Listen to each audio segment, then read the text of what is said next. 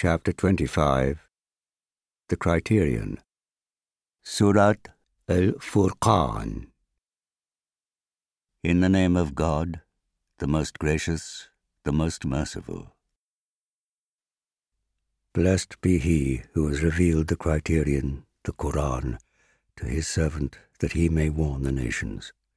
Sovereign of the heavens and the earth, who has begotten no children and who has no partner in his sovereignty, it is he who has created all things and measured them out precisely. Yet they have taken besides him deities who create nothing and are themselves created, and who have no power to harm or benefit themselves, and who control neither death nor life nor resurrection. Those who deny the truth say, "This is only a forgery of his own invention, in which others have helped him." What they say is unjust and false. They say, "It is just fables of the ancients, which he has had written down. They are dictated to him morning and evening." Say to them, "It has been revealed by him who knows every secret that is in the heavens and on the earth. Truly he is most forgiving and most merciful." They say, "What kind of a messenger is this who eats food and walks about in the marketplaces? Why has no angel been sent down with him to warn us? Or a treasure should have been sent down to him, or he should have had a garden from which to eat." The wrongdoers say, "You are surely following a man who is bewitched." Observe what kind of things they attribute to you. They have surely gone astray and cannot find the right way again.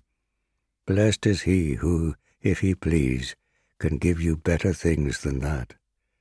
Gardens watered by flowing streams, and palaces too. They deny the hour. For those who deny that hour, we have prepared a blazing fire. When it sees them from afar, they will hear its raging and roaring. When they are thrown into a narrow space, chained together, they will plead for death. But they will be told, "Do not call today for one death, call for many deaths."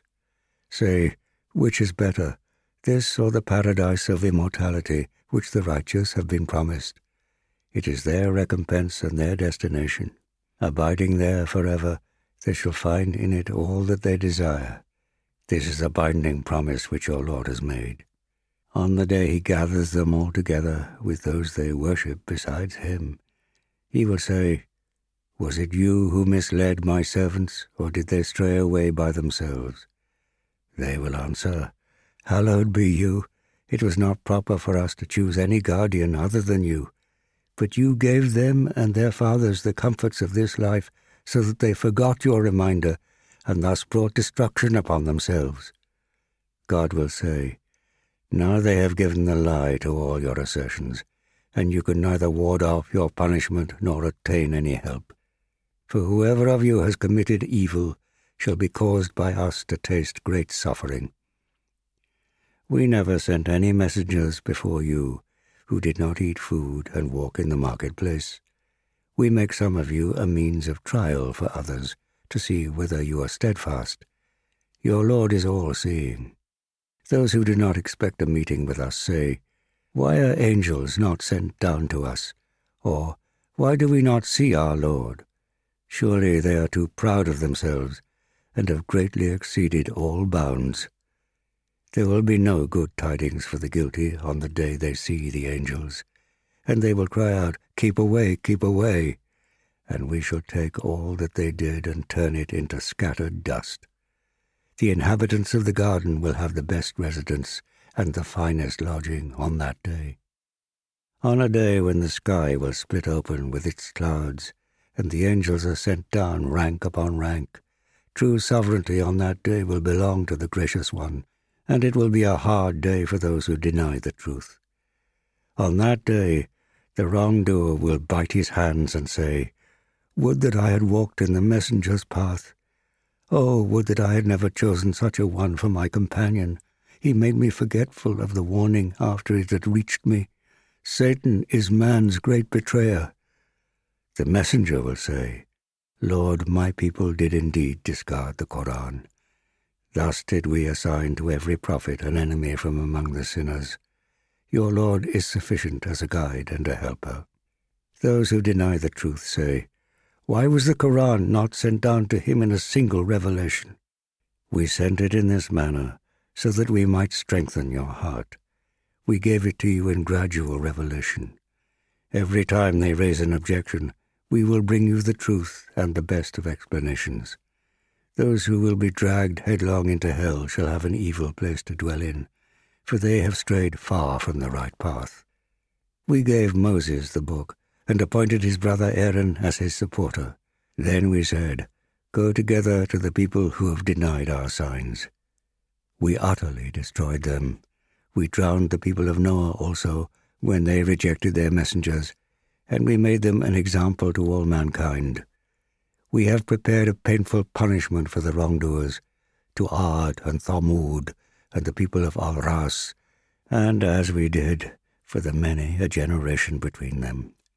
To each of them we gave warnings, and each of them we destroyed completely. Indeed, they must have come upon the town on which an evil rain had poured down. Did they not see it? Yet they have no faith in the resurrection. Whenever they see you, they only make a mockery of you. Is this the one God has sent as his messenger? Indeed, he would well nigh have led us astray from our deities, had we not been so steadfastly attached to them. When they behold the punishment, they shall realize who strayed furthest from the right path. Have you seen him who has taken his own desire to be his God? Can you be a guardian over him? Do you think most of them can hear or understand? They are like cattle. Indeed, they are even more astray. Have you not seen how your Lord lengthens the shadows? Had he pleased, he could have made them constant. Then we placed the sun as an indicator for them. Then we withdrew it to us, a gradual withdrawal.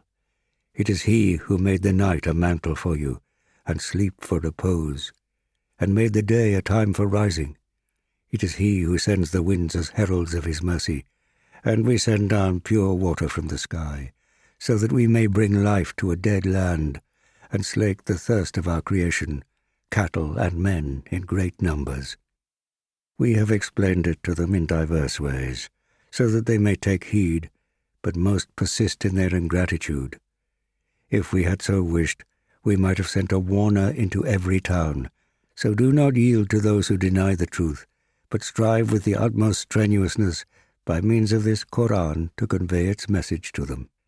It is he who released the two bodies of flowing water, one sweet and fresh, and the other salty and bitter, and set up an insurmountable barrier between them.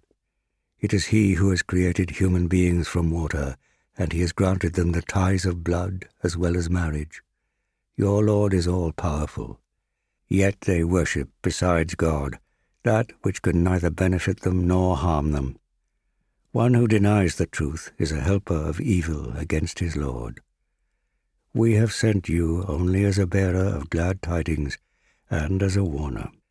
Say, I do not ask you for any recompense for this, except that anyone who so wishes should take the right path to his Lord.